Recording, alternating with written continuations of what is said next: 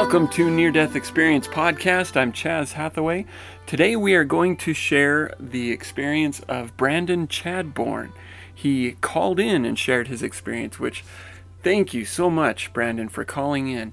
And he did it perfectly too, because again, the phone number only gives you 3 minutes, and so when it got to the end of the 3 minutes, it cut him off, and then he just called right back, continued his experience, called right back, continued his experience. So that's perfect. When you call in, that's exactly how you do it. So thank you for calling in, Brandon, and I will give a heads up for if you're listening with children and so forth.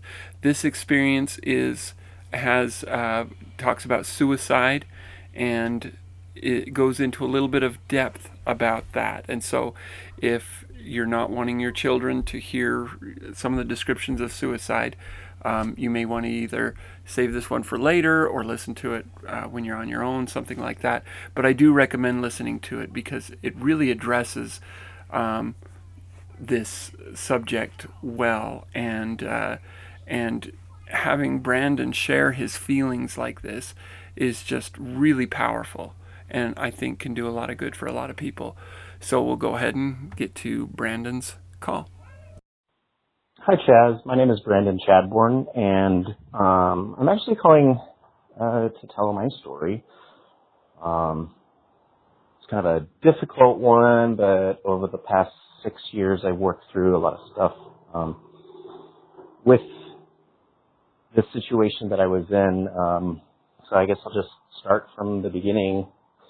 Again, my name is Brandon Chadbourne, and when I was, 6 years ago, my husband actually, he shot himself in my bathtub, and in our bathtub, and I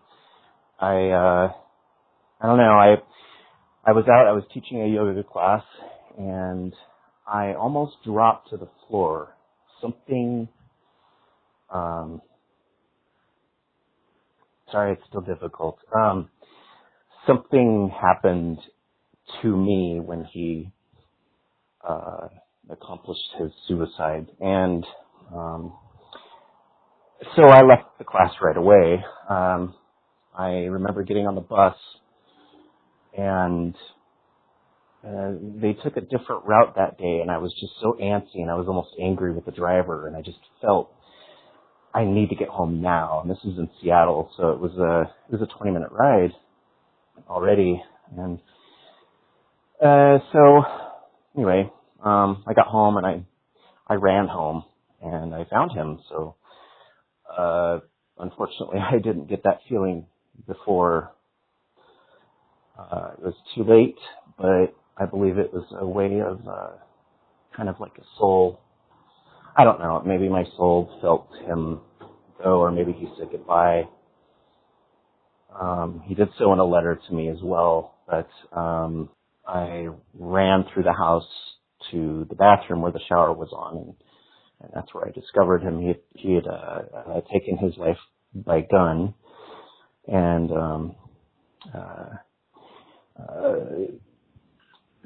he left the shower on so I wouldn't see any blood. Unfortunately, that's not the case. He was a very thoughtful person. It's a long story why he did that, but so about 4 months after that, I've been on a lot of medications for anxiety and just like all these weird numbing pills, clonazepam, and these pills that make you not feel. I was inundated with them.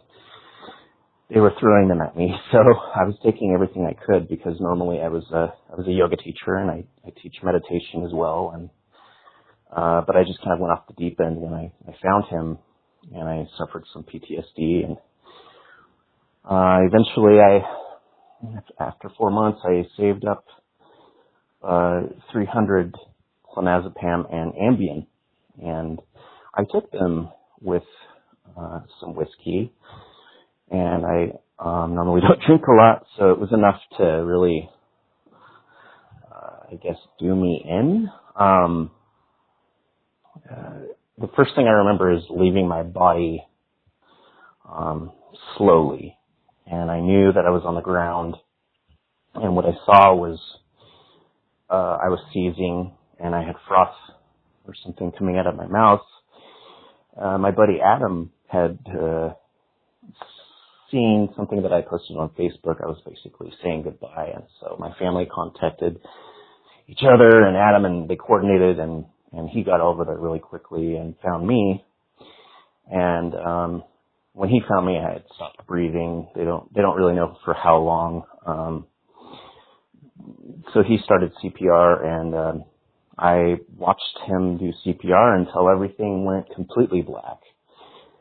And one of the most important things I think about this that I remember is that when I was in that vast black darkness, there was love. There was no judgment. There was no more pain. I couldn't feel it anymore because after so many months of feeling so much pain on a daily basis, because I literally lost my mind. I flipped my cookies, so to speak. And I was in great pain. I couldn't get out of bed. Anyway, and finally I'm there, and there's no light for me. I was surrounded by love. There were other people, maybe, but they were all focused on me, and they were focused on making me feel okay. And this, I guess, vibration conversation thing happened where God, I could feel him speaking to me, and essentially what I feel like I was told in not words but vibration somehow, and throughout my soul. I had no limbs, I had no arms or eyes or anything that I could see in 360 in every direction, and it was all black, but this presence. And then when it was speaking to me, it was like, you have too much to do. And I believed it. After that, I was told basically that I have to go back, and it wasn't my time. So I was suddenly awake, and they were I was in the intensive care unit. That's it. And so I woke up, and I was angry, oh boy, and I was very angry because I wanted to go back to to the feeling of not being in pain again. I went into a hospital, Washington State University, and I made some friends there. I was there for 30 days, $72,000 later, and essentially I learned a lot about how to cope. But then when they released me, they gave me lots of drugs again. And so I tried the same thing again. This time I got into the same bathtub with pajama bottoms on, and I did the same exact thing. This time I knew nobody was coming over. At this time, there wasn't that feeling of being spoken to. It was just total love and total empathy. And I woke up to a banging on my door, and I was on the couch, and I was completely dry in my pajamas. My meds were gone. I knew I had taken them. I was not hungover from them or anything like that. I answered the door, cool as a cucumber, and I was fine after that. One of the ladies at the place at the hospital, they couldn't get her meds. It was too far for the city to drive. I was going to pick somebody's meds up to take back to the university because the city wouldn't do it, and the university couldn't, I guess, do it for some reason. And we were all there for the same reason, but she needed her meds. She couldn't develop saliva. She was an attorney. It's a long story. She also tried to commit suicide. But I'm on a bus, and I'm reading Stephen Levine, Who Dies, because at that point I was just totally immersing myself in anything that I could read or learn about as far as death is considered. And at that moment I felt on the bus, just in a glimpse, I felt that presence there with me. And somehow I understood that everything, even the atoms on an atomic level, the bus, the metal of the bus, the road, everything was associated with everything. And somehow everything is interconnected. And it was like a weird trip. I don't know. I don't really do drugs, so I don't know what tripping is all about, but it was kind of like that. I was there on the bus. I was gone. I was back on the bus. It only took a matter of seconds. And since then, I've taken this with me, and I tell people my story, and I believe in God now fully. I questioned it, but now I have no doubt in my mind. And I just want to thank you so much for your podcast. And if you have any questions, please feel free to call or email. Again, thank you so much for the work you're doing. It really means a lot. And you have a wonderful day. God bless. And thank you, Brandon, for having the courage to call and share your experience. And thank you for being willing to share it so that others can be blessed and benefit from the things that you've learned, because that's incredible. It's just absolutely amazing, the things you were able to learn. And with what Brandon has been through, we've got to acknowledge as a people how powerful PTSD really is. We tend to think of it as a thing that veterans of war experience. And yes, they do, absolutely, no question about it. But anyone who has been through any kind of trauma is susceptible to PTSD, to post-traumatic stress. And I think that anyone who experiences any kind of severe stress or trauma is going to experience some of that. And for Brandon, understandably, it took a really heavy, dark toll. And it's kind of interesting, too, because prior to hearing Brandon's experience, I've actually never heard, that I can remember anyway off the top of my head. I think this may be the first time that I've heard a near-death experience where somebody had a near-death experience and then later tried to commit suicide, or in his case, tried to commit suicide a second time. And the reason I find that interesting is because often the message that comes from the first near-death experience is the real incredible value of life, and then they come back and they can't bring themselves to do it again.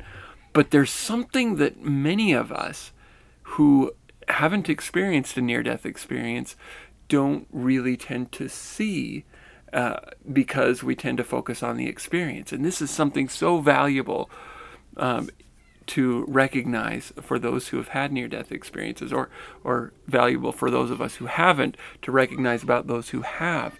And that is that when they return, they're not just returning from this, it's not like getting home from Disneyland and sharing with all their friends the wonderful time they had.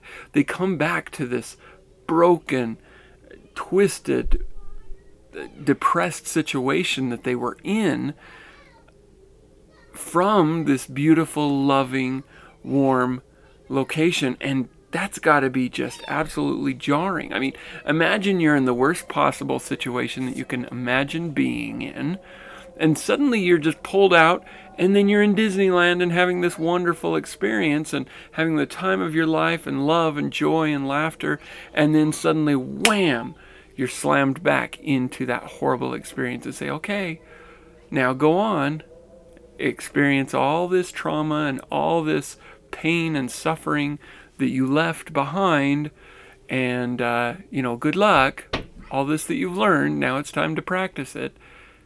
We tend to kind of take for granted how challenging that really is. It's hard enough for those who survive a near accident, let alone those who survive suicide, who are already dealing with the severe trauma that depression causes. And then they're left not just with surviving and trying to recover, but in that moment of rock bottom, they experience something that's higher and more beautiful than people tend to ever experience in their lifetimes. And then they're slammed back into rock bottom again. You can't discount that. You can't say, oh, well, how could you feel like going back after you've been to heaven? It's kind of the other way around. It's almost like, how could you not feel like going back? And even Brandon, he talks about how in that experience, when he's having this beautiful conversation with God, he's told, you have too much to do. You can't come back yet. You have too much to do. And I can imagine for many people who have such messages told, you need to go back, there's more that you need to accomplish, you have a mission, you have a purpose, and so forth, coming back and thinking, but look at my life, what possible purpose could I have that justifies my leaving heaven to be able to do that thing? What possible thing could I have to offer that is worth leaving this beautiful place to come here? And yet, there it is. And in Brandon's case, as in many, it's God who's giving that message. What a beautiful message. And I love how, after the second time, first off, how he didn't end up having to suffer many of the immediate, medical consequences. I mean, I've heard of miraculous healings from those who've had accidents and so forth, but what a blessing. It's almost like God is saying, okay, I understand, this was too much for you at this point. I need to send you back again still, but this time I'm going to spare you that severe recovery that you had to go. It's almost like this little tender mercy saying, I'm going to spare you that little bit. And then, this is the thing that I find beautiful. Later on, as he's taken this bus, taking some medication to somebody who needs it because the hospital can't do it, he's going along, and all of a sudden it just pops in that I don't know what you call it. It's like the brain or the mind or something switches into full spirit mode, where some people call it a download, some people call it being in the presence of the Spirit, is I think the way Brandon described it. But all of a sudden he sees things in this beautiful, fascinating light, the atoms and how they correlate with each other, and it's like all of a sudden structures make sense in a way that they didn't before. So the world itself makes sense in a way it didn't before. And without trying to put words in his mouth, because he's struggling to describe it, how am I supposed to be able to describe it? But it's almost like there's this tender mercy that the Lord says, okay, I'm going to give you another samplet. And part of that may be a bit of the after effects beginning to kick in. Because many people, after they have a near-death experience, they become open to the Spirit in ways that maybe they hadn't before. And, it's hard to say whether this is something that's an after effect and therefore they're more open to the Spirit, or maybe they've just been able to get themselves in a situation where they're more prepared to hear what God has to give. I don't know. This is all exploration, and what a beautiful exploration it is. And yet one of the messages that seems to come out of these things is that we do have a connection to God. For some of us, it'll take great effort to find it. Others, we will stumble upon it. Others, we're just blessed naturally with certain gifts. And for others, it's a grand journey that they may be able to come into contact with God in some way in this life, or hear His voice, or feel His Spirit in some way. But ultimately, it seems that this is a spiritual journey for all of us. There's that concept of the journey again. And just like we've talked about before in Brandon's situation, the spiritual journey, rather than the near-death experience being something of a climax of the spiritual journey. Rather, it's kind of the initiation into it. It's kind of the way of saying, okay, this begins the journey. This major trial that led to the death acts as a launch pad, with this experience as I don't know what you'd call it, something that gives some direction, although sometimes not clear direction about how or what to do and how to go about it. But here we are, these poor broken mortals in our struggling to understand the world, our lives, and our purpose. Here we're placed in this situation that is so incredibly difficult, and we're told, okay, now go live your life with purpose. And we're like, well, what purpose? What are we supposed to be doing? And we don't know. We don't know. But yet we're given what we need to be able to fulfill our purpose, even if we don't know what those gifts are or what our purpose is. So once again, thanks to Brandon for sending that to us. And if any of you would like to ask Brandon further questions, he gave me his email and I have his phone number. Contact me, and I would love to either get you in touch with him, or if you just have a simple particular question to ask him, I can send it his way. I'm sure he would be more than happy to answer anyone's questions. And also, I'm sure that he would be a resource for any of you who may be really struggling to the point of questioning whether this life is worth living, and questioning whether you really should keep living. I mean, that is something that so many people are facing these days. And as in Brandon's situation, if you've had somebody near you that you love that commits suicide, man, that's tough. It's almost, they describe it as being contagious in a way, and I think there's a reason for that. And so we have to reach out, and we have to be there for each other. So if any of you are struggling, I would love to get you in contact with Brandon so you can talk with him, to ask him more details about how he's pulling through and how he's able to move on to the other side of that. And what a beautiful thing that he is now able to share with us his experience and provide some beauty and a message of hope in a world that is so discouraging and so challenging at times. So with that, thank you, all of you, once again, for listening.